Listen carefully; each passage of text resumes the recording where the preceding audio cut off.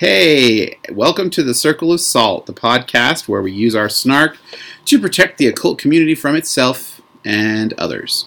Circle of Salt is brought to you by Felix Warren, aka Ass, and Rune Emerson, aka AA Rune. Oh my Just so God. you know, Circle of Salt's website is at circleofsaltpodcast.tumblr.com. And that's where you can go for updates about the podcast, to ask us questions, as well as to find links to our blogs. If you like Circle of Salt, it would be great if you could review it on iTunes or on whatever other place that you're finding it at, whether that be some sort of weird station outside the moons of Saturn or just a no-name podcast app that you use instead of iTunes. Or Pester Chum. Yeah, Pester Chum. You really need to hit us, definitely spam us on Pester Chum, Yes. as a troll would. Yes. And so if you could tell your friends and neighbors about this cool podcast while you are spamming it. By the way, don't spam it anywhere real where we could actually get blamed for it. Just spam it places we cannot get blamed for it. Yes, please. No blame. No blame. Just blameless. Blameless. If you don't like us, We didn't then even don't do ask anything you. at all and say nothing. Exactly. Okay, so as you may be able to tell, this particular episode is a bit informal. We are not really following the format that much at all because we've been doing this for long enough now that we kind of feel like it would be a good idea for us to do an introduction. So we're sort of like I don't know, the WB or the Fox network from the 90s, where we film all of our episodes out of order. And this is our introduction episode, so you can think of this as the origin of the Circle of Salt. Oh, this is like our secret backstory episode. Yeah, this is our backstory episode. Seriously. I may possibly have been influenced by Darkwing Duck when I was thinking up this particular episode. I cannot promise that wasn't a thing. So, the origins of Darkwing Duck. Yes, the origins of the Circle of Salt. Anyway, so we may be doing some other more traditional installments as part of this. We might do the divination. We haven't really decided yet. But if we do, it's not going to even be traditional. So, there you are. We may answer some questions, or we may just answer some questions without answering those questions. Right. See, that thing. See, clearly he's the smart one. All right, so what we're going to do is we're going to do one of those ridiculous interview episodes where you get to meet us and introduce yourselves. Well, we get to introduce ourselves, really, because you're the silent participant. You're over there. We're over here. Yes, you are silent captive audience.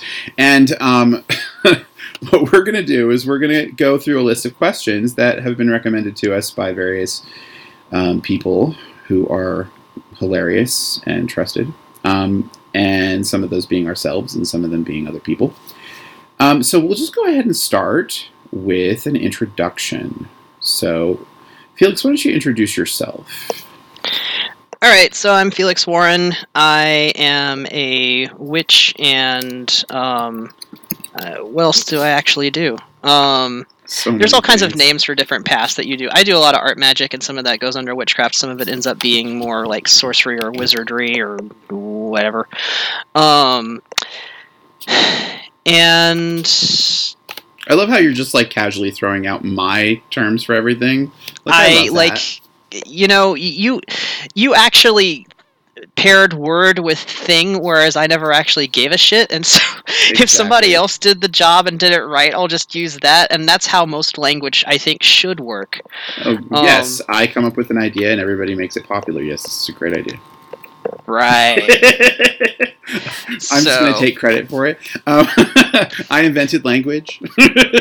Rune invented language. That's our takeaway for this podcast. So, by the way, we're both in kind of food comas right now. If it seems a little bit loopy in this podcast. Yes, we are deep. We're deep into delta wavelengths at this point. Yeah. So, all right. So, introducing me, as I mentioned, I am in Portland. I am originally from Louisiana. I have been practicing magic on purpose since I was 16, and I am 36 now. That's a long time. It is a long time. It's even longer when you consider all the times I was practicing magic on accident, or just sort of almost bumping into magic, but not quite understanding what magic was yet, and so fucking things up instead. And let's see, my practice is mostly focused on creativity magic and art magic and stuff like that. I also find a lot of things very randomly, and I also work quite a lot with demons. I will work with all sorts of spirits and deities, but my focus has been on demons since about the year 2000, whenever I was like, hey, maybe I should work with demons. And then demons kind of like spawn camped my ass and said, yeah, you should work with us. And like when something works really well, you don't stop doing it. And so that's basically how it's worked with me and demons. All right. What about you? Hi, I'm Esther and Emerson, and I am a giant bundle of insecurity. No. So I am the author of Nothing But a Pack of Cards, which is a book on tarot sorcery. And I am a cartomancer, obviously, or I wouldn't have written a book. I'm also a geekomancer, which means that I like to play around with geeky things such as games and fiction and stuff like that and turn it into actual spells, because I also happen to be really well educated into regular occultism, to various forms of it anyway.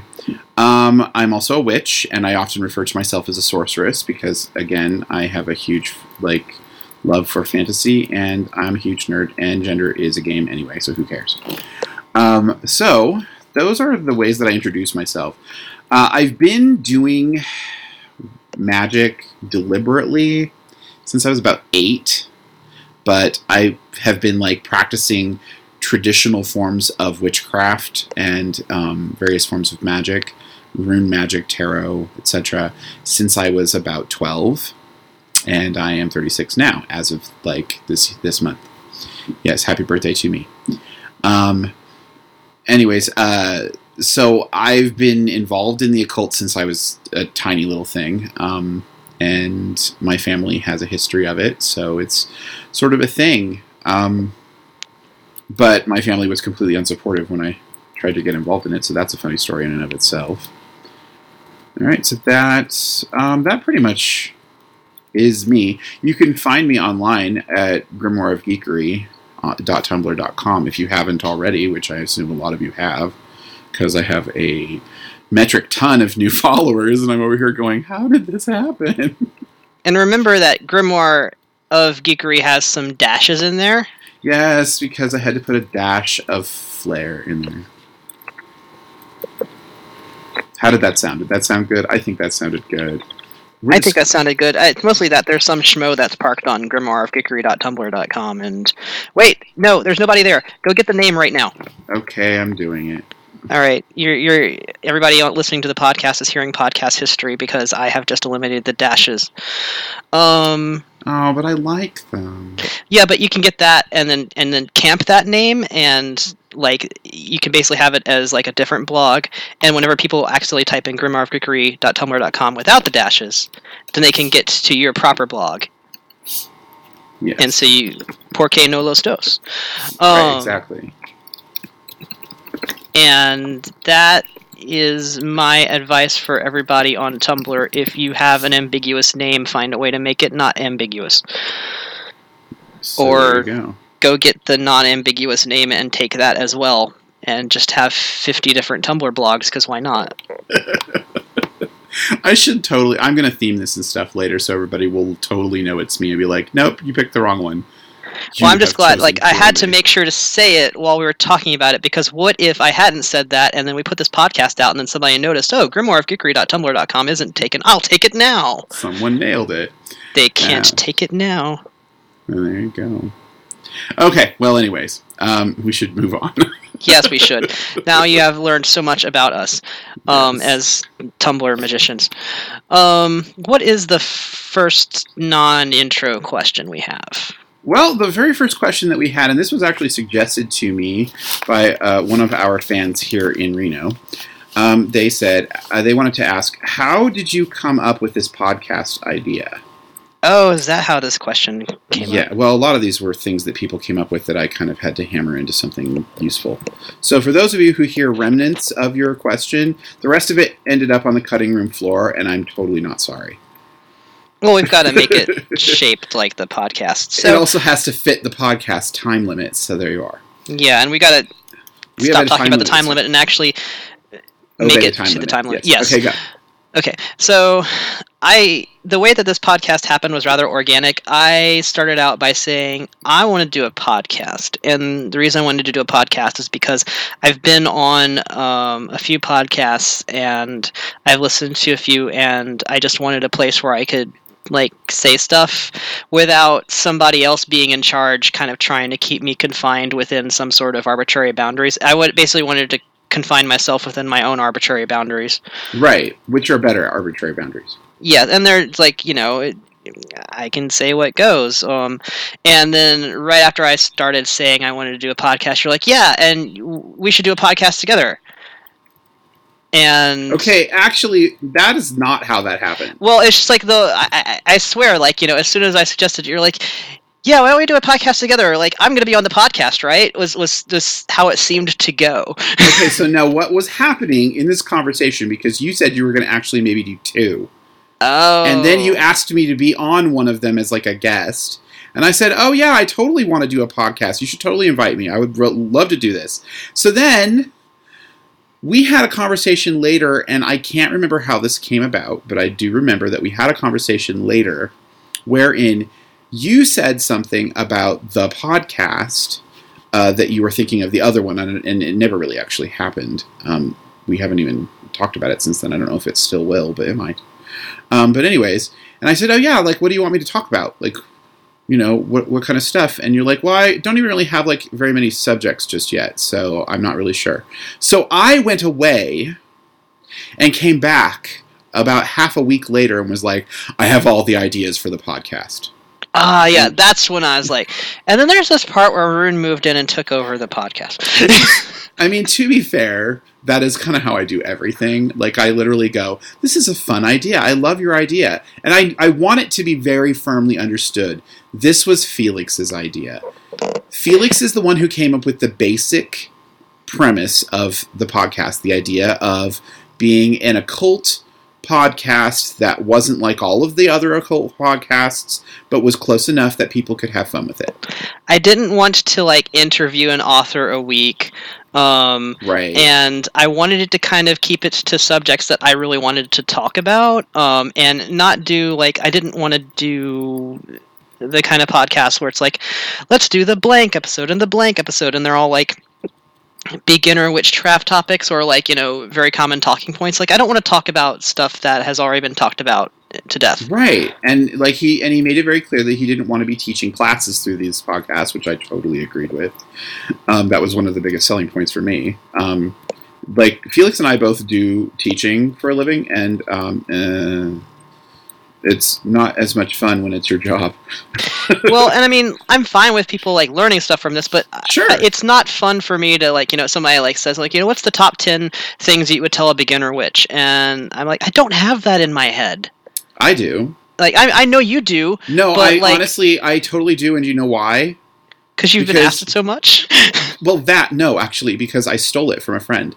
Oh, well, there you go. Like, my top 10 things that I tell people are actually a Rickroll. Oh, God. It's the best thing ever. Jake, if you are listening, I am totally talking about you. He posted this on Tumblr, and it was like a list of like 10 pieces of, or some list of advice, like top pieces of advice to witches, and it turned out to be an actual Rickroll, and I loved it. So that's what I give people. If they want like a list of 10, I'm like, that's excessive, so here, have this. A list of 10. Like, a list of 1, okay, I'll share something, but like a list of 10, screw you. I didn't want it to always be about books we'd read, because I read extremely slowly. Oh, and I read everything. I read a lot. It's just that, like, I'm probably reading, like, 5 different magical books right now. I don't know when I'm going to finish one of them. And then I've got other books I read. Like, I have ADHD. Fuck you. See, and for me, like, I'm reading very similarly. Like, I have a whole ton of books. I just bought a bunch of them. And I got a really cool one for my birthday, and that came from a certain boyfriend. But anyways, so I'm reading all of these things, and but I read super fast. Like, I speed read, and I retain forever. But I don't always retain from the source, so when people are like, hey, what kind of books should I read? I'm like, the one that had this thing in it. What book was that? God damn it, where was that? And then I have to go pouring through, what was I doing in 2003? Because that's about the best I'm going to get. I'm like, oh, it didn't make it into the class, which means that it was pre-2004. That kind of shit. So, anyway. So we came up with this podcast idea because we wanted to be focusing on stuff that was relevant to us, and we wanted to give it a little bit of flair that comes from us. And I'm like, well, what do we have in common? Well, we're both a bunch of snarky bitches, and all of our friends are snarky bitches, and all of the people we love to keep company with the most use salt as their spice on everything. So I thought that it fit, and then you were the one who named it, weren't you? Yeah, we were trying to think of like something that was witchy and had to do with salt or snark or whatever, and I finally came up with Circle of Salt. And it was perfect, and I was just like, that only a circle of salt can protect you from her power. And I was Winifred Sanderson in that moment, and so it was perfect. But anyways, so that's how we came up with the podcast idea. And that is actually one of the reasons why sometimes we don't answer questions of certain kinds. If it's really too serious, we aren't actually assholes.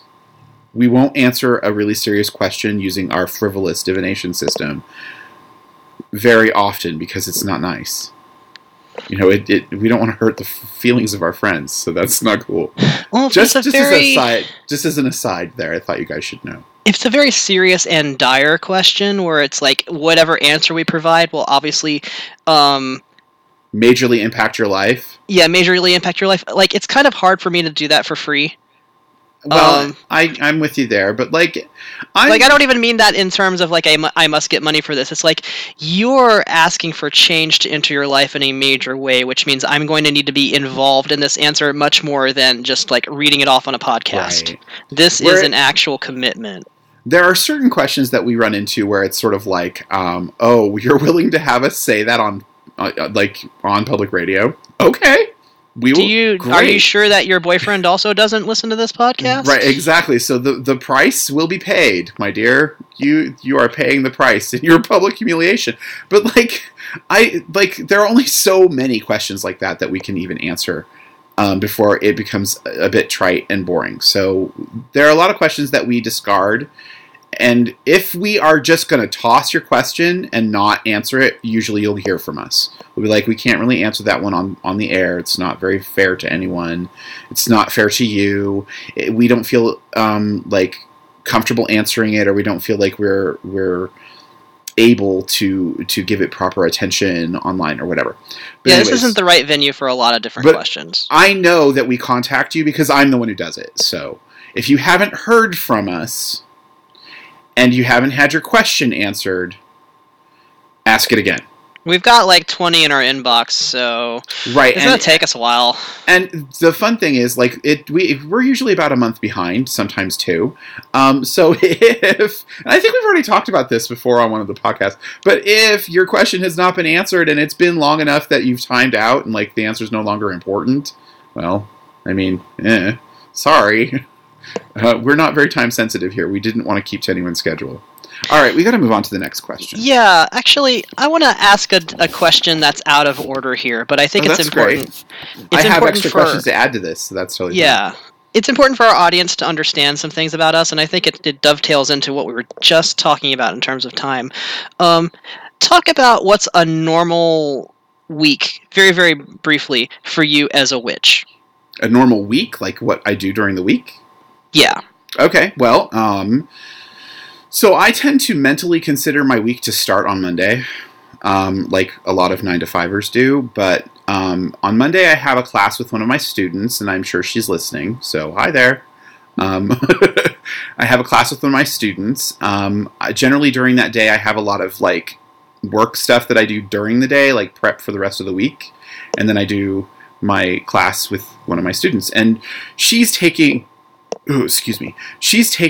witchcraft classes that are just kind of introductory stuff that I don't usually offer to the public anymore. I retired from doing that because I did it for 10 years in a row and didn't get a break. So I anyway, but I'm teaching her one-on-one, which is more expensive, and since she's willing to do that, that works out for me. But anyway, so I teach her basic stuff, how to hex, how to put a compulsion on something, how to do a healing spell, that kind of shit. Tuesdays, I have classes that I teach throughout the week, or throughout the month, that change on Tuesdays. Usually I'm doing stuff to do with the Nocturne tradition, with the Cabal of Nocturne, which is my personal lineage within the Greater Risting tradition. It's a coven tradition, and so we're basically doing coven classes on what it's like to be in a group, what it's like to work together with a bunch of witches, things that you can run into when you're being initiated into a tradition of coven work, things to avoid, that kind of stuff. Wednesdays are like a day off now. They used to be a business day. Thursday, what is Thursday? Thursday I have Coven night. I actually get together with my coven, and we do things. So most of the day I'm off. It used to be a work day, but I just changed my schedule, so now it's my other day off. And then I do Coven night in the night. Friday and Saturday I work at Pathways, which is the little metaphysical shop I work at the moment. And I read cards there. And I do counseling to people, mostly mystical counseling, not pastoral counseling or therapy or anything. Hey, you want to do this? This is how you might go about doing it. These are some things you might want to look at reading. Consulting. Consultation on the occult. So that's Friday and Saturday. Saturday I also have a class that I teach in the evening. And then Sunday I hang out with you. It's true. Mm-hmm. Sunday is mostly my day to hang out with you, but it's also the day that anything that I haven't done during the rest of the week I do. So sometimes I don't get to hang out with you because I've got 4 or 5 different meetings I have to do. So yeah, that's because I'm very involved in my local community. I'm on the board for our community center, our pagan community center, and I'm involved in things like Pagan Pride Day. I read cards at Pagan Pride Day this year for a drastic discount because I was just doing it to support the community, that kind of stuff. So that's a normal week. That's a normal week for you, yeah. I want the audience to kind of get a perspective on what it is that we do with our time and why it is that it's so irregular that we can kind of get together for a podcast, and that's why their questions haven't been answered in over a month. That's fair. What about you? What's yours? So mine is going to be a bit different. Runa is a career witch. Yep. I am still a career 9-to-5er. Yes. You're Dolly Parton because you're working 9 to 5. Dolly Parton. Wow, that was very dramatic. You know that one Celebrity Jeopardy parody on Saturday Night Live that has Yes. Yeah, that. Where they make Sean Connery look like a complete ass. I love him. He's so funny. Yeah. So that's what I think of anytime I hear Dolly Parton. Moving on.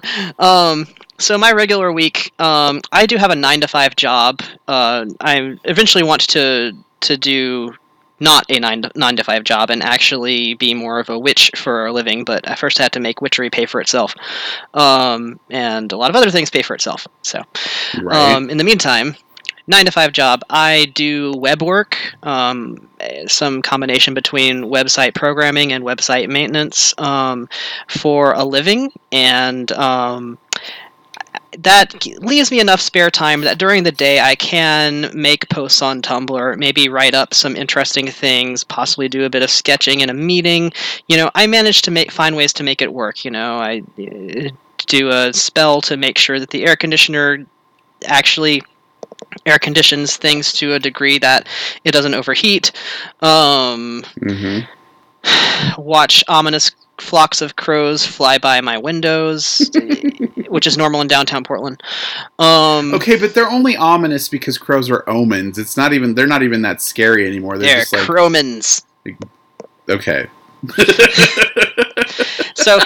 So during the day, I spend a lot of time in an office trying to juggle time to be able to do a bit more magical creative stuff. In the evening, either I am taking a freaking nap because I'm that exhausted, or I'm getting quite a lot of magical and art stuff done. A normal day, I might be working on some art sigil magic to be able to post to Patreon, or I might get in a reading, because I offer readings on Etsy, but I do them by recording them on video and then linking the person to that video. That is a non-public video, so I can get in a reading. Really smart.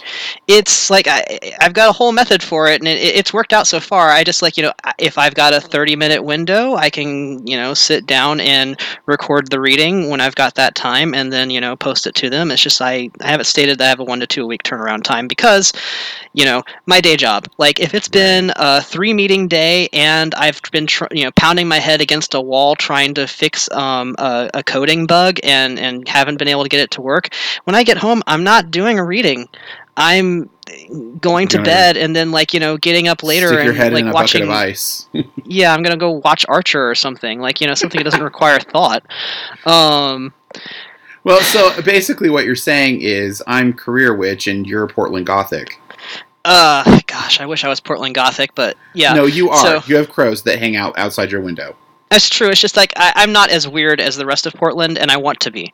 That is so garbage. I've been there. That is such a lie. You've been in my home, but you haven't been at...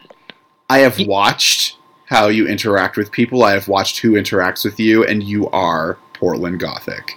Oh, okay, fine.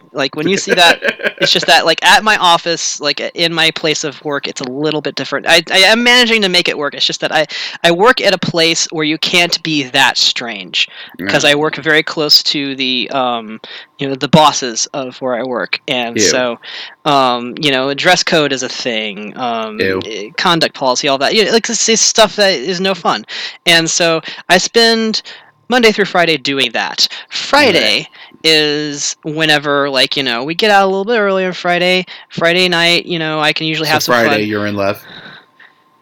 Yeah, sure. I don't think there's anything specific on any one, weekday that really determines what I do anymore. But Saturday and Sunday, Saturday is when I can finally sleep till noon. I could be doing really important things, but I sleep till noon instead. And then I'm working away on one of the many things that I've got to do, while getting together,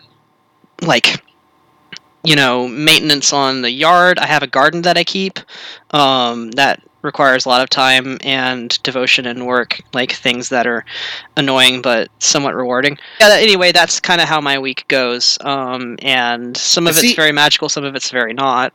Now, you have a really valid excuse behind all of this, because you don't work one job, you work 3, and one of them's 9 to 5, and the others are whenever you can fit them in. And so you're busy. You're super busy.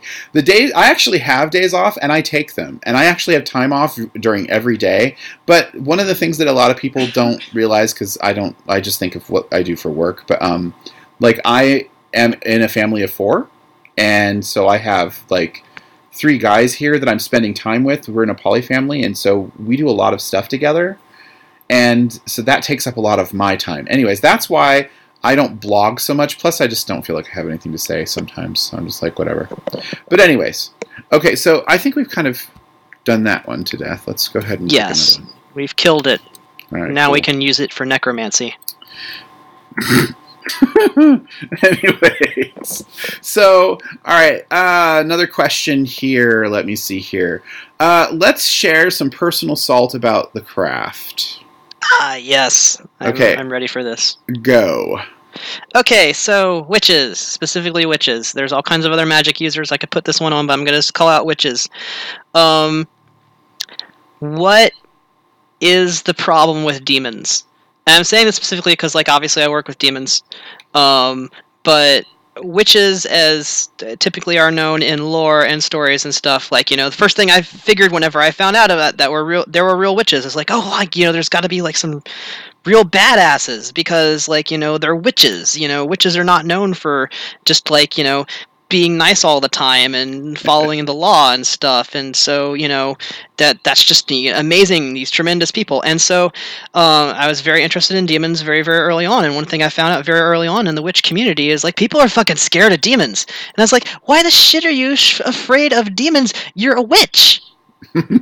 Like, aren't you on the same side as demons, most of you? It's funny that you should say that. My favorite quote from Terry Pratchett is all about, like, a witch should never be afraid of anything in the dark forest. She should not be afraid to be in there alone at night, because she should know in her soul that the scariest thing in the woods is her.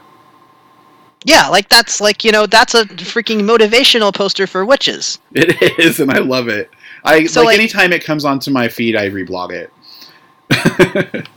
But yeah, like, the amount of recoil that I'll get from specifically witches when it comes, if I talk about demons, or I talk about, if nobody's Tradcraft and I talk about Lucifer, suddenly they're, like, spooked out. And I'm like, I'm not here for, like, the church club. I'm here for witches. And, like, even the church club sometimes deals with demons better than, like, some witches that I've met do. I haven't encountered that, but maybe. No, because, like, church club, like, if they're, like, the right church, they're like, oh, yeah, we could take down any demon we meet. Okay, but they're, like, talking like Winchesters over there. We're like, we're going to take them down. Like, but that's kind of the thing that I've always associated with, like, witches. If a witch is going to interact with the demon, they're going to interact with the demon the same way they would anything else. Which is to say, they're not going to automatically assume that the thing that they're interacting with is evil just because, it's on a list of, like it's on Solomon's most wanted list, You're in the evil phone book. You gotta be evil. Right? And I'm over here. I kind of always just wanted to put my own name in there, but, Yeah, it's like whenever I see, like, a demon is written off as, like, any malevolent spirit. Like, that's not how words work, for one. And two, why are you so afraid of malevolent spirits? Like, you should have this shit down if you're a witch. Well, like, this is, like, rule number 1 of, like, learning things to deal with, because you're going to encounter shit, for one. It's probably more like rule number 4 or 5, but yeah, it's on the list of top 10. I think that the problem with rules 1 through 5 is that you learn them all at once. That's true. Yeah, the jump-in program for being a witch is rather dramatic. Anyways. But yeah, so that's, like, that is my salt. Like, y'all, you gotta start, like, do not scream as soon as you hear the word demon, because, like, that's embarrassing. Come on. Well, and there is a long-standing tradition in magic in general for people to be like, sorry, we have no room for cowards. And I get a lot of questions, and someone has asked this question recently, and we will address a variant of it later. But someone recently asked, like, how to do this, how do I do this, solidly, how do I do this confidently, how do I not be afraid, all this kind of stuff. I have to tell you, I have absolutely no advice about how to not be afraid, because I am, 36 years old and I'm still afraid all the time. I just know that you have to push through it. You have to be courageous. The third tenet of the witch's pyramid is to dare. You have to be brave in the face of fear. That's what courage is. It isn't about being fearless. It's about being afraid and doing it anyway. So, and if oh God, I don't even remember who it was that wrote that. It wasn't Eliphas Levi, and it wasn't Agrippa, although Agrippa had some things to say about it. But whoever it was, it's been around since, like, the late 1500s, the early 1600s, and people are still saying it. If they've been saying it consistently in every witches group and every tradition of magic in the Western occultism oeuvre, if they are still saying it, there's probably a reason for it. Anyway, my personal salt is not actually about cowards, because everybody's got moments of cowardice. My personal salt is the obsessive tendency to try to be an ingenue and a witch at the same time. Could you let us know what ingenue means? Yep. Princess in the tower needs to be saved. Innocent, right. Fresh-faced, naive, wants to be friendly, sing to the birds, and have them do housework for you kind of garbage. There are no heroes in the craft. If you're a witch, you're not a hero. You're automatically not a hero. If you run into us in fiction, we are not the heroes. If you run into us in life, we are not the heroes. We may do something that you label as heroic for you, but the smart ones, well, let me say the wise ones for sure, but the smart ones, hopefully, because there is a difference, they realize that one person's hero is another person's villain. And the fact of the matter is, a person's approval of you does not make you good. A person's disapproval of you does not make you evil. A whole group of people telling everybody that you are a vile villain does not make you one.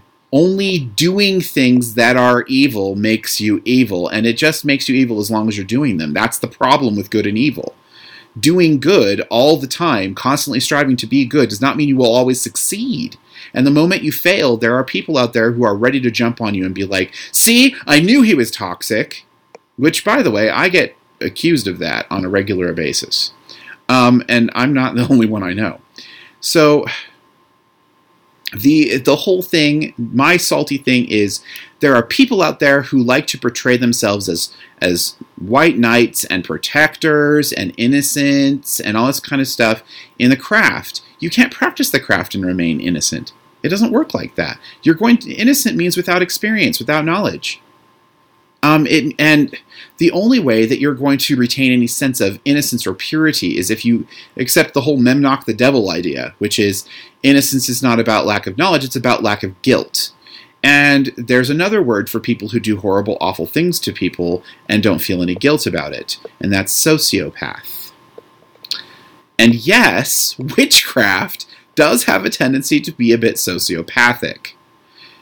My point here is, if you have any sense of balance in the craft, any sense of your own footing, sense of personal empowerment, sense of freedom from the things that bother you or that harm you, you lose your status as an ingenue. You are automatically too powerful to be an ingenue. And if you don't immediately turn around and become a martyr to someone's cause, no one's going to be willing to consider you a hero. Most witches realize early on that we don't want to be heroes because they don't really exist anyway. So that label gets put on you when you're useful, and it gets taken away when you stop being convenient.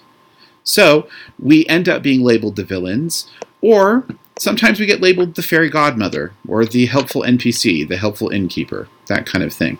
That's actually okay, because the story's not about the people telling it either. The story's about everyone and everything. It's not about any one of us. So none of us are the hero. That drives me nuts.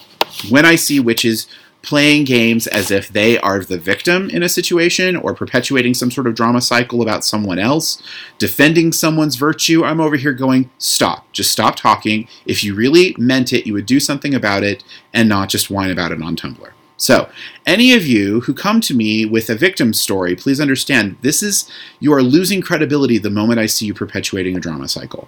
The moment I see you start flinging accusations at people about, anytime you start calling someone an ist, racist, an elitist, sexist, anything like that, I do research. I look at things like this, and I go, okay, well, I'm going to look at some of their behavior and see if I agree. I don't just believe you, and a lot of people look for me to believe them. You're a witch. The first tenet is to know, not to believe, not to be gullible, to ask questions and to learn. So do that. Come on, guys. Use your discernment. All right, so that's my salt, and that was a little more bitchy than I expected to be. Are you saying that making a call-out post is not in the Witch's Pyramid? It is not. You know what? The fifth point is not to call out. The fifth point is not to shame. It's not to guilt trip. It's interesting that you should ask me about that, because no, it's not. Shit. All right, let's move on to something a little lighter. Yeah. Okay, so tell a funny story about your practice, bonus if it involves Schadenfreude. Oh, God. Okay, I'm going to do this one first. Yes. So this is a story that a lot of my students get to hear from me. One of the things I teach in my class is weatherworking, and I actually teach a viable paradigm of function for it, because a lot of people try to make it out to be more advanced than it is as a subject, and it's really not that advanced a subject. People do it all the time. Anyway, but in doing so, I have to explain that a lot of the stuff that I came to with weatherworking was trial and error because I had a natural aptitude for it. And by the way, those of you who are listening, who are just getting started in your craft and are sad because you don't have any natural aptitudes, you do. You absolutely do. You may not think that they're real or you may not think that they're serious, but you do. I had a natural aptitude for weather magic, which meant that I was exceptionally bad at it when I fucked it up. If I did it right, it had really good results. If I did it wrong, it had really bad results. And one such instance, my friend Morgan, I was working at her store called The Enchanted Realm, and I was kind of helping her run the store, like kind of being the person behind the counter while she went out and did her day job to keep the bills paid. And so she was out doing her thing, and she was running around delivering baggage for the airport, and she was in Tahoe, and I got a phone call at Enchanted Realm, and I answered the phone. Enchanted Realm, this is Rune. And she says, Rune! I'm like, oh, Jesus, what? And she's like, it's so hot, because it was the middle of July. I can't handle it. And I'm like, well, okay. She's like, I don't have air conditioning in my van. I was like, oh, that sucks.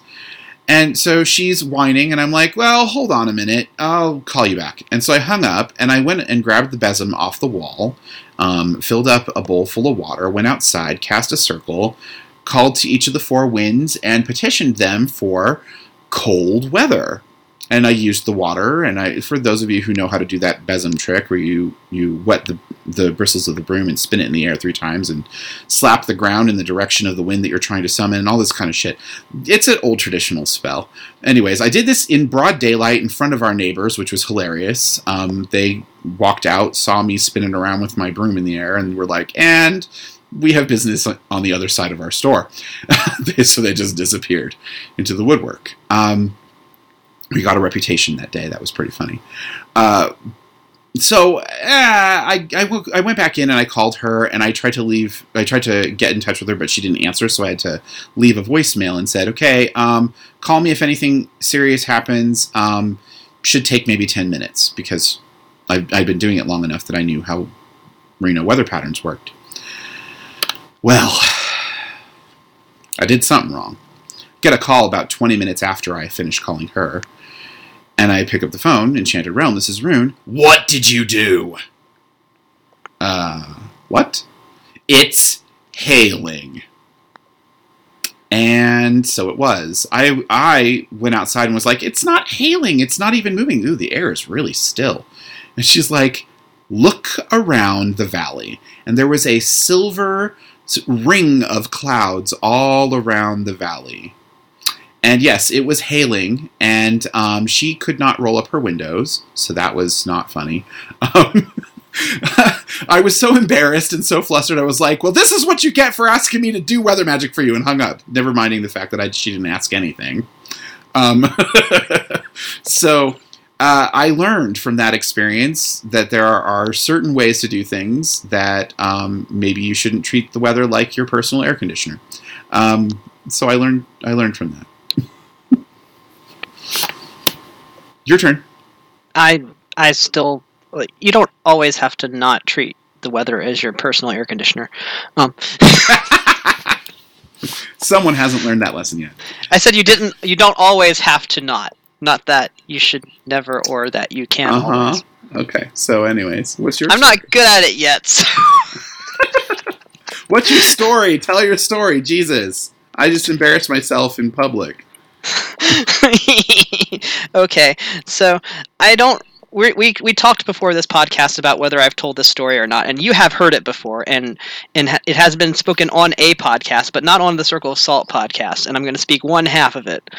I may have talked about the part where I drew somebody's animal familiar, but that's not the part I'm talking about. Yeah, this is called the Scorpio Girl story. Yeah, if I ever talk about Scorpio Girl, there is only one Scorpio Girl. I am not talking about all Scorpios or all Scorpios who are female. Not all Scorpios.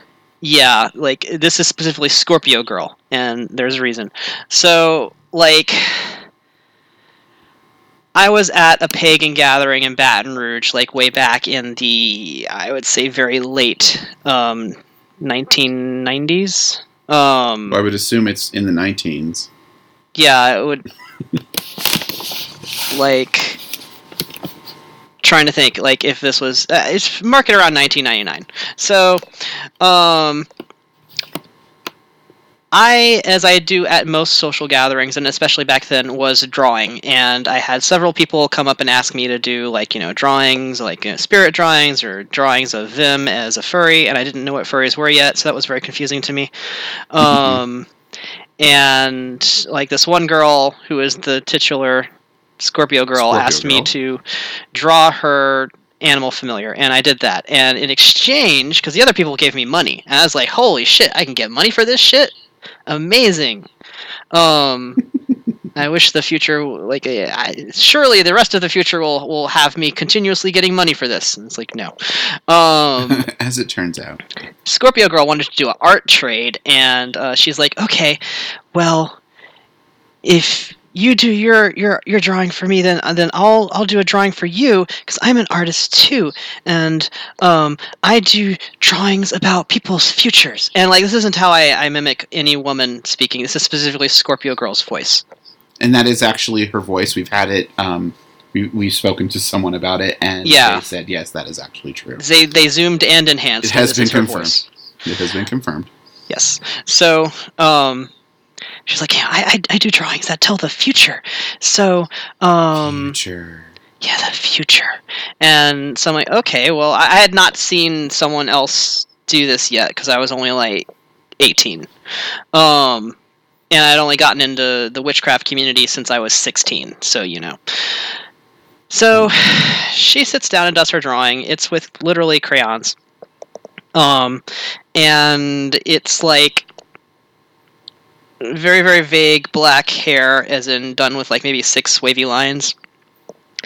These big, solidly blue eyes, and then these, like, red lips, and then, like, kind of a vague nose, and then the number 9. And she says, okay, in 9 years, you're going to be very feminine. You're going to be all about pink, and this is going to be you. And she, like, points to the drawing. And, like, I have, like, green/hazel eyes and, like, blonde/sandy hair. Just to give you a check-in there. And you're going to be all about pink. And she's like, and you've got to be really careful when you have sex, because you're very fertile, and it's very easy for you to get pregnant. And I know this because I'm a Scorpio, and Scorpios are very psychic. And that's how she finished the entire thing. Yes. And I looked over to my girlfriend at the time, and I was like, hey, apparently I've got to, like, really worry about, like, getting pregnant. Because I'm very and insemination and all of that. And, like, my girlfriend's like, oh, my bad, I should stop keeping that jar of semen on the nightstand. And Scorpio girl was very nonplussed by this. But 9 years later, I did have a stage where I was ironically into pink. And also we figured out eventually that she had pretty much drawn a very abstract version of Eligos, which is a spirit I work with, who's a time traveler. And so this entire episode was kind of like him delivering a joke with a 9-year punchline. Which he's a time magician, of course he does. He does this a lot. But yeah. Troll. Yeah, he did one to me too. I'm not even going to explain. One day we'll do a podcast on roasting Eligos. Yeah, but we have to do some sort of time thing with it, so it makes sense. All right, so that's my funny story about meeting. I don't think that all Scorpios are like this, by the way. I like to make that distinction. She was a very unique person. All right. So the next question that we have. Share one of your guilty pleasures as a witch. Bonus points if it involves an unpopular opinion. Oh, well, I don't know if I'm going to get any bonus points for this one. What about you? What do you got? Okay, so my guilty pleasure. I kind of know where you're going, and I actually decided where I was going to go with this. Okay. My guilty pleasure is Aleister Crowley. Oh, it's so sad that is a guilty pleasure. Look, I'm not sure how Aleister Crowley could be any other kind of pleasure. I'm sure he appreciates that. Okay, so it's not just his writing, because actually there's not much of his. I don't read a whole lot of his work. There's like very specific works by him that I like, and I also kind of just like to browse through his work overall, because I'm just like, it's hard to be impressed by pretension whenever you're in a witch community. It's very true. But Aleister Crowley just manages somehow to deliver on it in a way that just like, he really made it his. And he made pretension his. That if that isn't the absolute identity of pretension. Yes. And sometimes there's lawyers who do really clever arguments, and so it's actually really funny to hear them talk or read their write-ups. Or sometimes a judge will deliver a decision and he's so fucking funny, and so it's like, I'm not really that interested in reading law stuff, but every now and then I'll read a quote from something and it's absolutely fucking hilarious. And these are people who have to professionally talk for a living, so of course they come up with something good. And Crowley was like that. I mean, he was just throwing words at the entire world, just sound bites everywhere. but he was a quipmeister.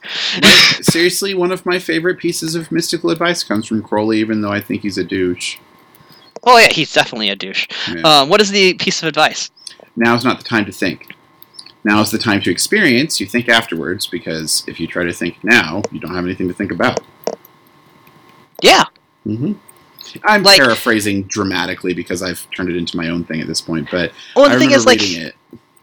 He went over his words very, very specifically to try to give the most to try to put his point in not only the most succinct words and the most magical words, but add any gematria that he wanted to add, and just completely present an image. He was very obsessed with image. And so Aleister Crowley has actually been a very important teaching example to me. I started reading his stuff I think when I was around 18, and it was a really good preparation for the kinds of people that I would meet in the magical community.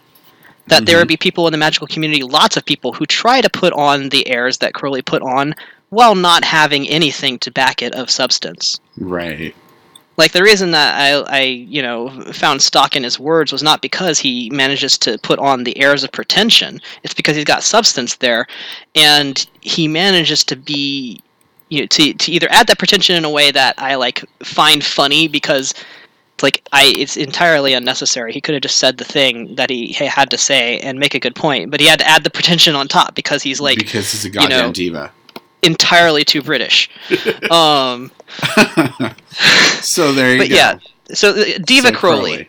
Diva Crowley.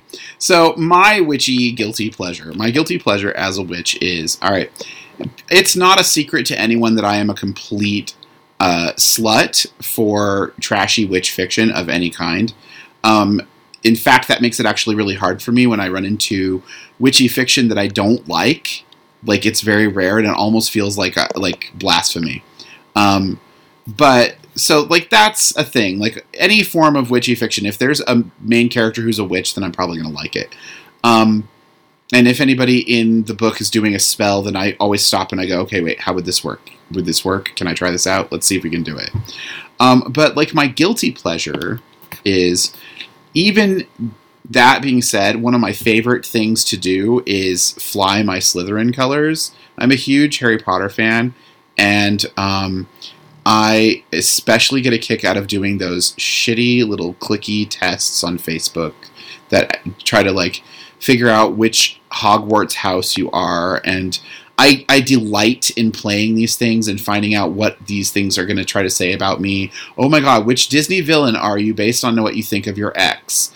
Oh my god, which Harry Potter house are you based on your Myers-Briggs? Oh my god, which Homestuck claspect are you based on what flavor peanut butter you like? It's just, I love them. I play with them so much, and it is such a stupid thing, but I love them, and if they come up, I will absolutely be doing them.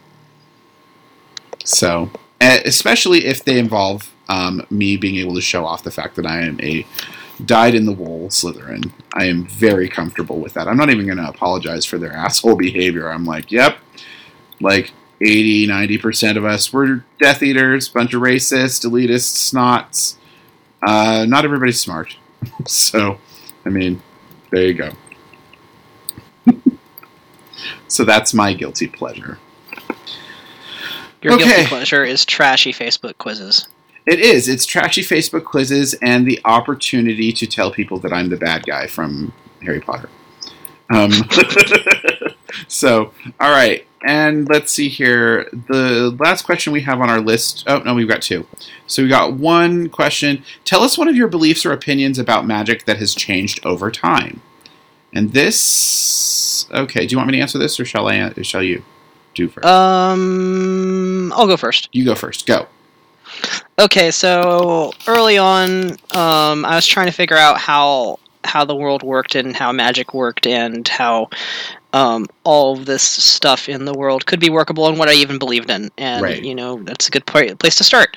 And early on, I read up on chaos magic, specifically more of the stuff from the older school and also a bunch of stuff from Robert Anton Wilson. Illuminatus trilogy. Yeah, Illuminatus trilogy, also Schrodinger's Cat trilogy, and also some of his works outside of that, and then of course the Principia Discordia, and so chaos magic to me also included a lot of Discordian stuff. Well, and during the 90s, that was actually pretty true. Yeah, it's it was a popular way of looking at things. 90s chaos magic, including some Discordianism. So for a while, that was my workable worldview, that everything just worked via chaos magic, and I was constantly trying to figure out, to what extent it was chaos magic, which is actually a good check to do. But for a while, I was like, okay, well, let's see if really everything is belief-based, because that's what it boils down to. Yeah. Is it's it's either your will or it's, people's mass beliefs that are just causing everything to happen, and just how much of your world is shaped entirely by you and your own machinations and whatever the fuck your subconscious is doing. And that's something I grappled with for a while at the same time talking to spirits that had nothing to do with me. And actually, the chaos magic test was a big test to me as a spirit worker, because I was talking to entities that were literally voices in my head. And I had to determine, at what point do I consider these to not be me? Do I draw the line and say, okay, I've definitely gotten to a point where I can say with absolute certainty, these entities are not just me. And they're not in any convoluted chaos magic way still me. They're definitely separate entities, and they're working from a completely different paradigm than chaos magic, and chaos magic is not in charge of everything. And it was a very good test for, is my spirit work working? How's my spirit work paradigm? Because spirit work is where you start actually acknowledging that there are spirits out there, and therefore spirits that, for the most part, there's some frameworks that say that, you can be the spirit at the same time as everything else is a spirit, but for the most part, most spirit work has to deal with things not being you. Right. The demons that I work with, they certainly managed to prove themselves and their own abilities. They did things that I didn't expect. They did things I didn't plan. There were plenty of things that happened that were just completely out of my control. And there was a certain point I got to where I was like, look, if I was really secretly in charge of my own world, I would do this different. Right. To say absolutely that everyone is in charge of their own existence and they determine everything that happens, and that before they're born they look into this life and they decide that that's the life that they want to occupy, and so everything that happens to them or that they do is something they plan ahead of time. At some point that's really insulting. Right. To people who did not have things happen very well. Right. And that's where I finally came down. I was like, look, chaos magic is a mechanism via which magic can work. It is not how everything works. Things can work. It's a dynamic, but it's not the only one. Gotcha. For myself, I have a really hard time with this because all of my viewpoints and worldview, all of my paradigms of experience have shifted over the years. So it's difficult for me to pinpoint a specific one. There's the energy thing. I don't agree with the term energy being used, and that was developed over time because I disliked people's vocab and their inability to use words that actually made sense.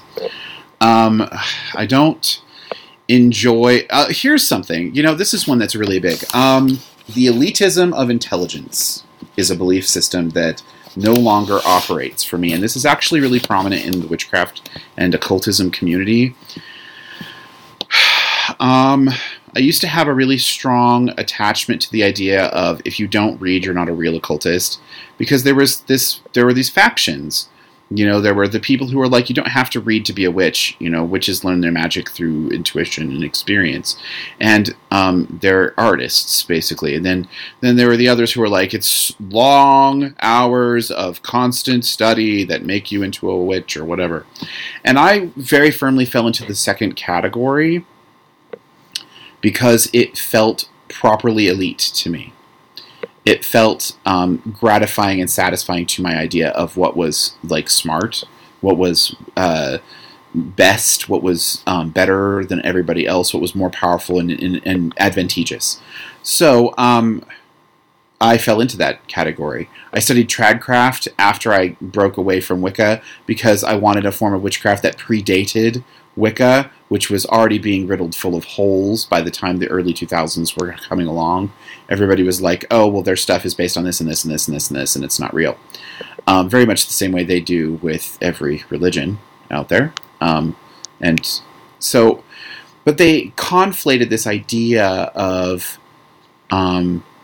edgy argumentativeness as being identical to intelligence. Like, if you don't argue, then you're not intelligent. If you don't subscribe to these edgy philosophies, you're not intelligent. And that's not intelligence. Intelligence is about taking in information and processing it. And the faster you do it, the more intelligent you are. But that doesn't necessarily make you knowledgeable, and it doesn't necessarily make you right.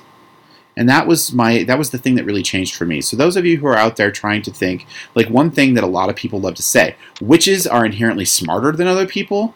No. Most of the witches I know are dumber than posts. I am not joking.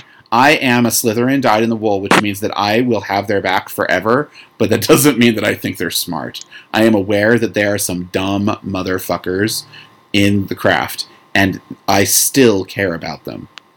I still support them, even as they make dumbass decisions. That's the thing that has shifted for me. I care less about how intelligently you portray yourself or present yourself, so much as I care about your integrity and how you hold yourself as a person. Like, what kinds of things are you capable of doing and being able to sleep at night? Those things matter to me more now. I early on stopped believing in the idea of the most powerful witch. There's no such thing. There's no such thing. There are some wimpy-ass witches, and then there are the rest of us who are just witches, and we're all competent. You're wimpy only because you're early. You're getting started, or you're lazy, and you're not doing the work. Or you're selfish, and you refuse to look at the world the way it is. Whatever, you're violating some basic principles, but there are no super powerful witches. There are wise witches who understand how power works and use it wisely. All witches have access to that power, but these ones are using it. So those are some things that I've stopped believing in and changed my opinion about. Okay, so go ahead. I want to mention that the thing that you encountered there with, like, intelligence being lauded as, like, not only being lauded as, like, the thing that you've got to have, but also pairing that with you have to have these edgy opinions, you have to act like a total asshole and derisive towards people. That is actually what made me leave the magical community for 10 years. See? So you experienced it too, did you? I got tired, like, because whenever I got into demons, right, like kids are doing these days, I immediately tried to enter communities that were working with demons, and most of them are, like, useless, heavy into scholarly. Yeah, but they're also heavy into scholarly magic, and in that community, I found a lot of. Oh, so you're just talking that, like Solomonic magic and yeah, stuff. Solomonic and chaos magic, like where Really? that crosses over. Yes, because there's a lot of chaos magicians who work with demons. They just crack open any grimoire and just Well, if it's right. all belief based, then you just take those instructions and apply them. And it But should those work. people rarely come across to me as being scholastic. I mean, they pseudo elitists certainly, but not scholastic. They're not any good at it. Yeah, but they run in the same circles. So Do they? if you find the super elitist scholastic assholes in Solomonic, you usually find like some chaos magicians on the edges who are also assholes, but not as scholastic. And there are some chaos magicians who are very scholastic. It could be, and not all chaos magicians are assholes. It's just that like it really helps. It could be that part of my problem is my interactions with the chaos magician community came from my interactions with the LHP community, and that was through my interactions with the vampire community, and they are a bunch of idiots. No, I didn't really find the vampire pocket of things. I was really more in like the grimoire side of things, and I quickly left. Like I've come back to it now that I've like figured out a few. Like I figured out for myself what I was okay with, and I got my own confidence and my own work, and I also took 10 years to go let demons prove themselves to me. So if anybody from a different side of demon working tells me that I'm doing it wrong, I can tell them to shut the fuck up because I know what I'm doing. Right. Well, and I think it's actually rather funny because a lot of times people will try to police you just because they don't like the fact that you're getting results. Yeah. Anyways, okay, so we've got one more question, and then we can move on to this last little bit, which... Yes. Yeah. So our one more question we have here is, I had someone ask me very, like, entertainingly, like, just before we started the podcast and mentioned the fact that we don't have books to recommend to people. What's a book that you are reading right now on Magic? Oh, what's a book that I'm reading right now on Magic? Yeah. Gosh, there's so many on my freaking shelf. Mm-hmm. So actively, I am reading... I'm reading a Jane Roberts book, which I don't consider to really be on Magic so much as on Spirits. That one is The Education of Oversoul 7. I don't recommend it. A Magic book that I am reading is Lux Herasis, however the fuck that's pronounced. Lux Herasis. You and I usually call it Lucky Harry. Lucky Harry, yes, exactly. And that's Daniel Schulke, and that is on light magic from a outright, purposefully heretical perspective. I'm saying like I don't already know because I'm the one who recommended it. Yes. It's actually one of my favorites. So I will say I don't usually like heresy-based stuff because I like when it comes to like traditions that are based in heresy against the Catholic Church. I'm an ex-Catholic. I don't really want to deal with the Catholic Church, so I'm not going to deal with the heresy against the Catholic Church. I'm going to have something that has nothing to do with it whatsoever.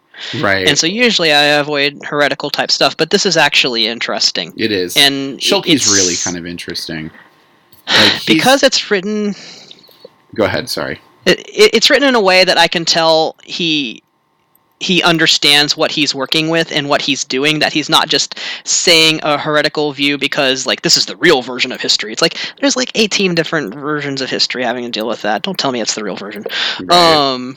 But he's crafting a narrative. He's making a piece of art. He knows what he's talking about, and he knows what he's playing with. And so, with that knowledge, it's much easier for me to read it because I can just see what he's doing with it and treat it as a fabrication. It's a framing device. Yeah, exactly. And so you can ignore the parts of the frame that you already have better stuff for. Pretty much. Which is really good. I agree. I do the same thing with it. I think he intends for us to do things like that. Like, I think he writes the books to be kind of done like that. So, the book that I am reading right now, I just finished kind of rummaging through, like, I'm a speed reader, so I flip back and forth and I pick up little pieces everywhere, but I read it all kind of in a Gestalt sort of fashion. I'm reading Devin Hunter's Witch's Book of Power. For those of you who are involved in a paradigm that unifies psychic powers and witchcraft, who are interested in things like astrology, this book is brilliant. You should totally read it. For those of you who hear any of the things I just said and don't like them, you may not get as much mileage out of it. But it's really well written. He didn't meander too much. He put himself together really well. Everything is very comprehensive. He gives you steady and solid exercises to work with. I will tell everybody it's very heavily influenced by his own practice. He flat out says that this is about his practice of the Sacred Fires of Dhyana or something to that effect.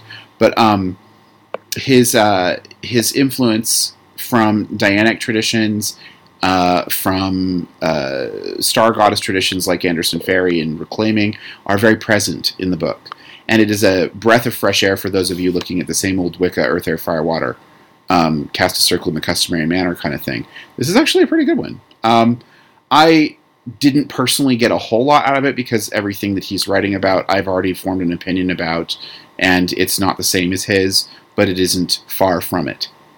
So it's more like, he's just close enough to what I'm looking at, but that I can relate, but just far enough that I can go, but you're wrong. And I don't think that is actually terribly helpful. Devin's actually a very accomplished witch. I'm just over here kind of going, my opinions are better.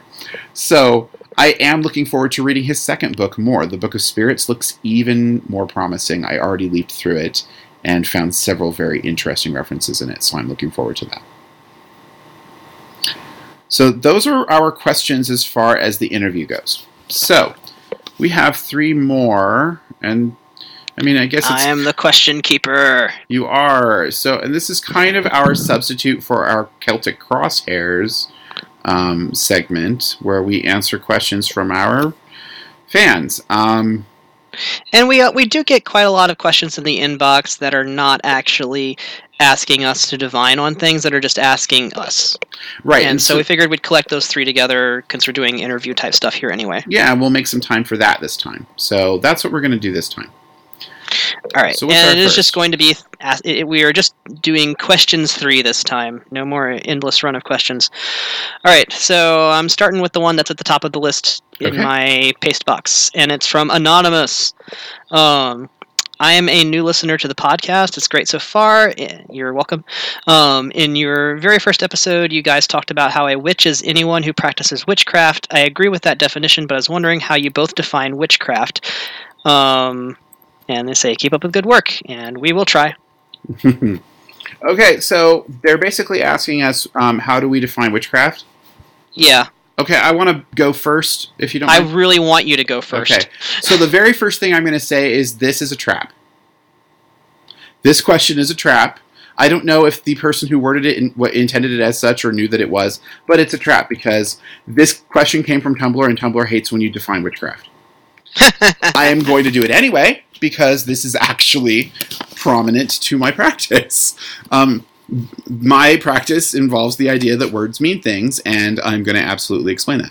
Witchcraft, the craft of witchery, is the usage of various forms of magical practice, sympathetic magic, and so on and so forth, to harness the power of witchery.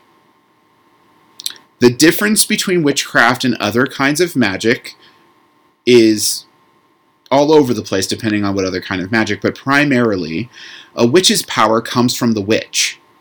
It doesn't come from stars and moons and so on and so forth, although those things have power. It doesn't come from the herbs that they're using, although those things have power.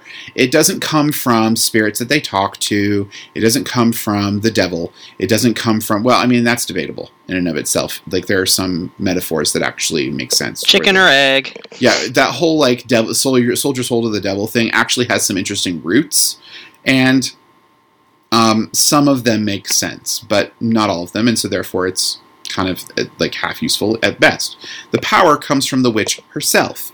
Her feelings, her aesthetic, her belief system, everything, those are conduits, sometimes shitty ones, but usually good ones, for her power, which influence the subtle to cause outcomes on the apparent, to cause changes in the mortal. So that's what witchcraft is. Witchcraft is learning how to do it deliberately. Witchcraft is learning how to harness that stuff so that it doesn't just fly around and break electronic appliances and make your plants grow weird. That's what witchcraft is. So, your turn. I have 2 answers to this question. Oh, no. One is what Rune just said. If you're going to ask, this is a question, like, just like, what do you think magic is and all that. Like, don't ask just everybody this question unless you're like using it as some sort of test. But like, if you're really interested in the answer, don't ask just everybody this question. Only ask the people who really are interested in defining witchcraft. It's true. What witchcraft is, because I don't give a fuck. That's my second answer. There you go. So your first answer is what he said, and your second answer is meh. I don't give a fuck. That being said, go find someone who gives a fuck and ask them. Okay. Well, and see, because this is just not. It's not the kind of type of question. I really like this question, and I'm glad that someone asked it. Thank you so much, Anon, for asking it, because that gives people a chance to kind of get to know who we are. And the honest answer is, Felix and I get into conversations about the various different kinds of magic and stuff to learn about magic and things like that. And one of the constant things that we are confronted with is, I am anal retentive and put labels on literally everything and then destroy them and change them so that I can relabel everything like an insane scrapbooker. And Felix literally does not care. He's over here going, well, this is the thing that I'm doing and this is what feels right. And I'm an artist and I made things happen. Well, and like there's some things I'm very, very invested in semantics when it comes to some things, but when it comes to witchcraft, like that isn't the thing that I made into my special interest, and so like I don't really care. I don't like have a horse in that race when it comes to that, and so I'm like, go find somebody who cares and who really is into that to give you this answer, because like I'm not going to give you a substantive answer when it comes to what is witchcraft. But like I find it interesting whenever we get into discussions on this. Sometimes we have a 20-minute segue just to define a word or a concept. It does happen, especially, and that's very important, especially when one of us is teaching the other something. Yeah, that happens a lot. Anyway, okay, so let's move to the second question. Yes, the second question, which is the question that I shall be reading out because I am the person who is keeping the questions. Yes. This is Feather Bullshit. That's a great Sounds name. like a segment for a news hour. I was reading a book and it talks about this cosmic web, in quotations, where you can download knowledge, in quotations. And I wanted to know what your guys' opinion on that were, etc. The book is The Modern Guide to Witchcraft by Skye Alexander. No, I haven't read it. Do you know, like, this author? I do. Okay, so I have it. I have this book. Oh, okay. I have not read it. I have this book. I have that Grimoire one that they did, the Modern Witches Grimoire, or whatever it is. And I was looking at the other one that they released, and I have not finished reading the first one. I pick at it. I just don't care. Like, but this whole thing about the cosmic web, it's an old concept. It is associated with a lot of things. It's associated with Indra's web. It's associated with the Maya. It's associated, so there's like a Hindu and Vedic concept associated with it. There's the web of weird associated with Norse mythology, and and just so everyone is clear, and I do want to make this clear, it does have a place to, it does have a part to play in the stories of the Norse, because there is a handmaiden of Frigg named Saga who reads it and tells people stories about their past, present, and future, and she teaches people how to learn to read it. And she teaches them by observing the stars in silence and meditation. So it really does exist in lots of different cultures all over the world. Whether or not it exists is a completely different question, and I have no way of answering that for you. I have not. So does this have anything to do with the Akashic Records? Yes, it does. Okay. This is one of many ways to describe this cosmic web, is the Akashic Record. And so the thing is, my knowledge of the Akashic Records that I possess is different than some other people's stuff on the Akashic Records. Like, there are like people who are like, I reached the Akashic Records today, I could go get everything. And I'm like, no, you didn't. Yes, go get everything. No, you didn't. Answer who, where's Jimmy Hoffa? Okay, look, you got to the place where all knowledge is stored. Great. Were you able to actually take something of huge, I was able to access everything? Okay, well, how much of it were you able actually to take back? Yeah, exactly. Who killed Because JFK? did you get to some primordial place that doesn't exist in this world? Guess what? When you try to take something from it back into this world, it's going to degrade. See, and this is my thing. I can't answer this question because I don't know the answer. Which is funny. That means I guess I'm not connected to the Akashic Record, right? But anyway, I don't believe in certainty, and knowledge is something that is a bit subject to change based on new information. Truth self-validates, but the stuff we spin around it is not true. It's just extras. So the cosmic web thing, here's my problem. If you're asking me, is there a sort of source of information for when you don't have an answer to something that is readily available to those with the skill or talent or aptitude to reach it, that will just kind of provide you the answer to a question that you didn't even realize you needed the answer to? The answer is yes. I have no idea if it's one or many things. I have no idea what the nature of it is. I don't think it's a cosmic web. I don't know what it is. I know that when I need an answer for something, it's easy for me to get it. I know that sometimes I can pluck something out of the air and know something about a subject that I have literally never encountered, and then I find out I'm right. But I don't know for certain, meaning I don't believe, because certainty is about belief, not about knowledge.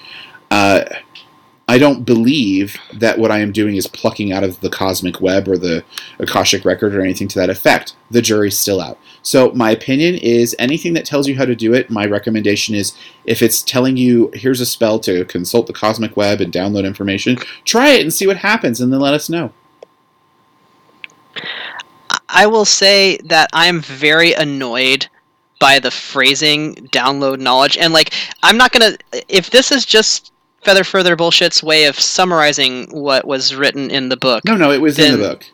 It's in the book that literally says download knowledge. It is a thing. Here's my problem. One, we've already got the concept of the cosmic web and the Akashic records and all that stuff that predates the internet. You know the internet wasn't always here, right? Everyone? We didn't always have the internet. Well, some people always did. And I understand that download knowledge might be an analogy. And so receiving a download from St. Germain. Here is my problem. There is technomancy. People use technology as a basis for doing magic. And so there is actually an astral internet. There are several astral internets. If there's exists in the physical, there's probably a spiritual component. There's all kinds of techno bullshit that you can download knowledge from using technomancy. That has really nothing to do with whatever this person is conceiving of as the cosmic web. Unless it does. Unless this is about technomancy. Hold on. Unless they're tapping into something that's real, because just because you think something is real doesn't mean it is. And once you find something that actually works, it's usually because it sidled up to something real and then glommed on, and now it works. Yeah, and so it's whether the download thing basically annoys me because there's technomancy conventions that you can do that stuff with that really are kind of separate. But they could also, you could say that they're basically both the same thing. But I don't like this wording. I don't like this vagueness.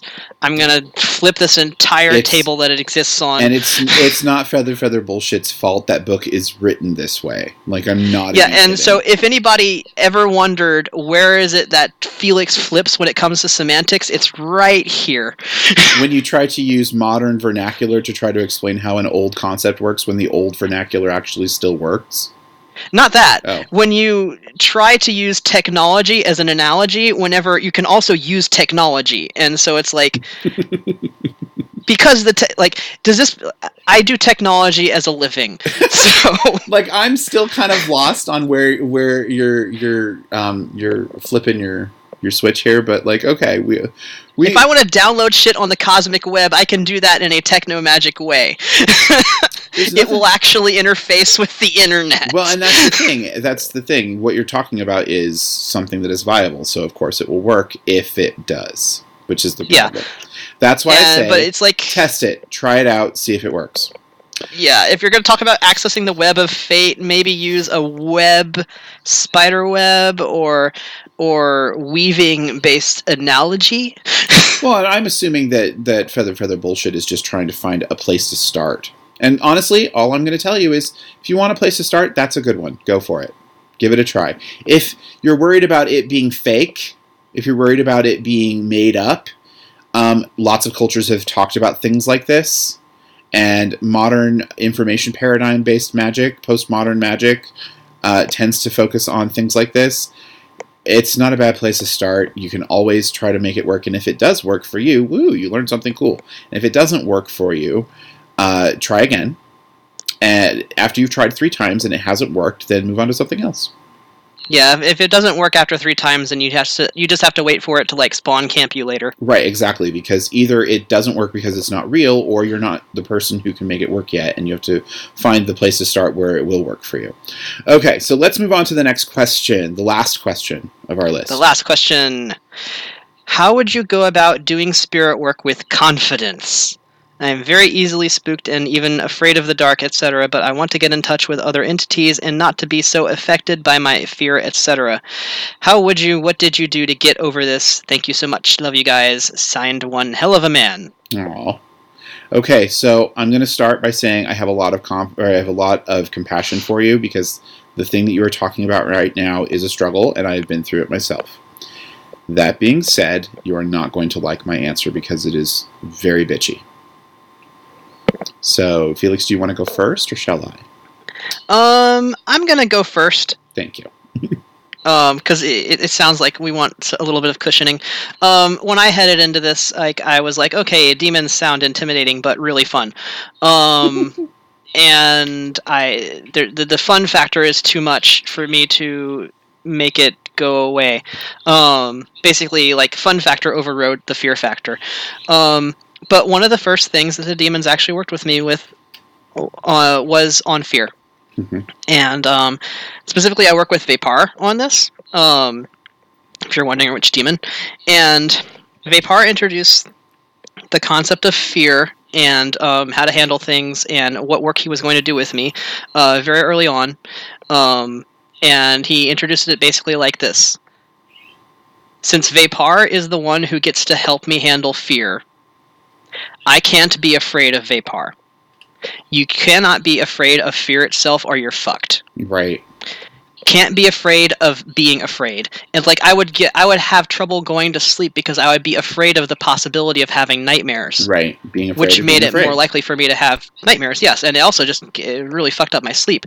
And so Vapar helped, me calmly just start setting out towards things without having it completely overruled by fear. Now, if you've got anxiety or something, anxiety is something that you have to treat in some way. Like sometimes I just treat anxiety by like going through some mental conversations that my therapist taught me to do, like right. Dialectical behavioral therapy.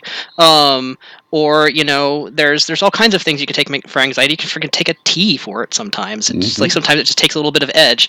Anxiety is a little bit different than fear. Anxiety is like worry, right? Profound worry. Well, bodily chemical worry too. Just so yes. We're clear, anxiety is a chemical bodily response, and it is not easy to shake. So yeah, it's linked to adrenaline, and it's linked to the levels of serotonin you have, and all sorts of shit. It is a mess, and it is not easy to shake when you get into the anxious state. So you have to learn how to process through it. Anyway. Yeah, I want to separate fear and anxiety, because anxiety it's more worry based, whereas fear is more like you're starting to get into terror and horror. Mm-hmm. And so Vapar helped me through that. Vapar manifests literally as a monster. Right. And so started working with me in terms of thinking about the monsters that people tell stories about when you're a kid that are supposed to live under your bed or are supposed to live in your closet, supposed to live in the dark. I was basically friends with one of those monsters. Mm-hmm. If you've got a best friend who's a monster, you don't have to worry about monsters anymore. Mm-hmm. It's kind of like what Rune was saying, quoting from Terry Pratchett about, a witch being fine because she knows she's the scariest thing in the woods. Right. It's like, if I've got Vapar in my place, I don't really have to worry about anything else that's in here because he's the scariest thing in here. Mm-hmm. Fear is his job. And so that helped. Yeah, having basically a big brother figure helped, but also he helped me deal with it, on a personal basis, and a big part of it was not building up something into a big deal. Like, this is the thing that you're going to have to face and deal with, and you're just going to have to handle it. Freezing up about it, making it bigger than it is, and none of this is actually helpful. That's just a bunch of beating around the bush. So, you're just going to have to practically face it and start, you're going to have to witch up. Mm-hmm. So, now you can kick the stuffing out of that. Well, actually, there's nothing to kick the stuffing out of. I'm just going to build off of it because you're saying a lot of the same things. So, Yay. The way that you deal with fear is through exposure. And here's my difficulty with this. I know what you're talking about. You're not worried about doing spirit work at all. You're worried about doing spirit work in a way that you can be strong and confident. You're worried about securing yourself and being safe. So here's the problem. When I began working on my witchcraft training, it was as a result of a number of things, one of which was I was being haunted by a spirit. Have I told the Pennywise story on this podcast yet? I do not recall. I'd say give it a truncated version of it. Well, and I was going to. So, I was haunted by a spirit that liked to manifest in the form of Pennywise, the Tim Curry version from the movie. And it would come out of walls. It would come up out of sewer grates and out of air vents. It would come through mirrors. It would pass in through my shower curtain. It was visible, tangible to me. It wasn't physical. It was visible, really solid to me. And I could tell that it was some sort of a weird spooky type thing. And it scared the shit out of me to the point where I was afraid to be in the bathroom with the door closed. I was afraid to sleep without the light on. And that meant the hall light. I was afraid to sleep without someone watching over me, which meant that I needed my family to be awake so I could sleep. And I was afraid of the dark from the age of probably age 10 and it started at age 10. I wasn't afraid before that. Age 10 to about age 16. Because I could see things. Now, the thing that changed for me was when I was about 13, someone saw it. Someone I knew saw the spirit. Maybe not 13, actually probably younger. But anyway, someone actually saw the same thing I was seeing. And they described it to me to the point where I screamed and ran away. And then I had to explain because he, of course, followed me and was like, why are we running? And I'm like, I explained to him the whole story. And so my learning magic, the very first place I started was spirits because the very first thing I thought was important was learning how to handle that. I will tell you, learn how to cast protection spells and it will help you feel better. This is one of the reasons why I'm a very big fan of Silver Ravenwolf, and I know there are a lot of people out there who hate her, who think that she's just a racist old lady who lives in Pennsylvania. No, actually. Some of you were not around when she was really in her heyday. And so you don't know how compassionate and caring she was in the days of no internet when she would send you a handwritten or hand-signed letter that conversed with you about your problems because you wrote her, talking to her about your problems, and she wrote you back. She did that for me. And one of the things that I learned from reading her books was how to cast a damn good protection spell. How to cast a really powerful circle of protection. And it was so good that it actually concealed our presence entirely. So the two things that really helped me were, one, my friend seeing the spirit that was chasing me, so that I was able to recognize that what I was experiencing was not me being crazy. And two, being able to do something metaphysical that created an influence over the world that other people could detect. People would try to look at me while I was in my circle, and I would look distorted like I was being seen through water. They couldn't focus on me clearly. People would try to walk through my protections, and they would bounce off. Those two things gave me enough confidence to start interacting with spirits on a deliberate fashion, and that was when the shit hit the fan, because the spirits I was working with, the spirits I was interacting with, I was summoning through a Ouija board as part of a seance. And so we were getting attention. We didn't know how to kind of really focus on what we were looking for, so we would get spirits of all different kinds. And many of them turned inimical or hostile to us because my sister was terrified of them, and so was her best friend. And so I would have to watch the fallout from all of that while still being safe from it because I had my own protections. So I had to encounter bad spirits because of stupidity, and then I had to be protected from them. So that I could see that my protections did serve me pretty well. And then I had to come to grips with the fact that the thing I was encountering was not physically damaging. Never did anything physical. Didn't throw things around the room. Didn't physically touch me and hurt me. It just spooked the crap out of me. And that was what really started it for me. So what I'm going to tell you is, without more detail on your personal level of experience, I cannot tell you how to not be spooked. But I can tell you, doing things that are tangible, that have a tangible impact upon the things you're afraid of, help. And that is where you should start. And it's going to be a lot of work, and you are probably going to get bitten. You're going to have things happen to you that scare the fuck out of you, and you need to be prepared for them now.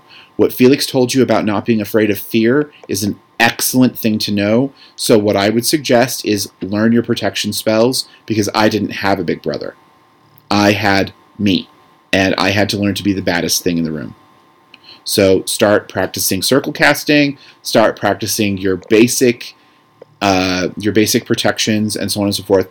Don't necessarily waste too much time with the whole throwing energy things, energy balls and all that garbage. Literally, if you want to hurt a spirit that is scaring you, the easiest way to do it, I want you to imagine what it felt like the very first time you remember being burned, physically burned by fire. Imagine that, feel it, and ignite it like a flame in your hand, turn it into a fireball, and throw it at it. Spirits do not have any ability to handle pain because they don't have physical bodies. And by the way, that kind of fire doesn't burn out. So they'll just burn forever until you turn it off. And that's usually enough. They're like, nope, I hate this guy. I'm out of here. And that will work. And if you're dealing with something really strong and really powerful, the fireball was good enough for you to throw, then snap up your protection if you haven't been carrying them around forever. I am a paranoid motherfucker, and so I keep my protections on all the time. I sleep with them. My room is warded. Everything in my house is warded. I know that spirits are capable of causing trouble, so I take rational precautions. So that's what I'm going to tell you. If you're wanting to learn how to work with spirits with confidence, it's the same as wanting to deal with people at high school with confidence. You have to learn how the world that you're in works, and then you have to take rational precautions, and then you need to prepare yourself that way so that you can trust your environment enough that you can start preparing for interaction. Never let something get the better of you. Don't swim around in someone else's pool. Make it your own. Okay, so that is my advice. And there is a lot to go into it. It is not something that is small. If you are wanting me to say something friendly about, just try and everything will be okay. No, that is an immature magician's answer. It is not that this world is full of everything that's going to hurt you. It's not that everything in this world is unkind. It's that there are enough unkind things out there, and you have to, in order to work with any of them, you have to get close enough to them for them to bite you, that you should start wearing armor. So start wearing armor. Cast some circles. So that's where I say start. And read Silver Ravenwolf. Specifically her second book in that series of 3, to Stir a Magic Cauldron. Read that one. It has everything to do with circle casting. The others you can kind of give or take. In fact, the first one is kind of eh. So that is my advice. All right, so that is all of our questions for the moment, I think. I want to add something. Well, okay. But it's not about that question. It's actually about, I think, one of our first questions, because I just, because of something you said. Remember we were talking about, a salty pet peeve about the witch community? Yeah. I, forgot about this one, but you reminded me of it. And it's, one of the things I hate the most about conversations with other witches and witch lessons and magic books and everything. Okay. Energy balls. I hate energy balls. It's fucking waste of It's time. pedantic bullshit. Like What exactly are you trying to accomplish? you're putting a ball in a round hole. Like there's nothing you've done. Like That was good. this. Even putting a square in a square hole is harder than putting a ball in a round hole. Like you've produced an energy ball, great. Do something else. Like I hated energy ball exercises because it was like they're like, oh, we're training your imagination. Like, you're not training my imagination to do shit. You're dumbing down my imagination. Right. Like I can think of a fucking purple dinosaur. So ask me to make a purple dinosaur because like an energy ball, like I know that you can roll it across people, you can pluck it at people, you can send it whatever. You all do all kinds of things with balls. You can also do all kinds of things with literally any other shape. I enjoy doing things with balls. I know, right? Sorry, I couldn't help myself. They don't ask you to do things with balls that are fun. That could have changed the whole game. Exactly. But yeah, so I wanted to just sort of add on top of things, fuck energy balls. See, and I'm kind of in that boat too. Like, anyway. But, so that's where I would say you should start, though. Start creating wards. Start creating protection spells. Learn how they work. Read about them. Read about different types. Cast them all. Play with them forever. And then learn some basic stuff. Learn some basic casting. I started with rune magic. And I got really stupidly good at it. And that's why I'm called S. Rune Emerson and not something else. Like, I don't know, S. Herbalism. Yeah, and they may not already have a magical practice. They were just asking how to do spirit work with confidence. Right. I thought we were done with that question. No, so we're totally good. So I wanted to add about, my furiousness with spirit balls before we wrap this up. Spirit ball fury. Spirit balls of fire. That's right. All right. If they were fiery balls, I would have. Right. I don't know why they didn't bother to teach you to throw like fireballs or actual Levin bolts. I mean, like you have to learn what those even are. That's so frustrating. Anyway, okay, so that wraps us up, I think. What do you think? Oh yeah, we're done. Oh, we are done here. We're done. Well, all right. Why don't you go ahead and sing us out? All right. Well, until next time, may the Circle of Salt protect you from spirit balls.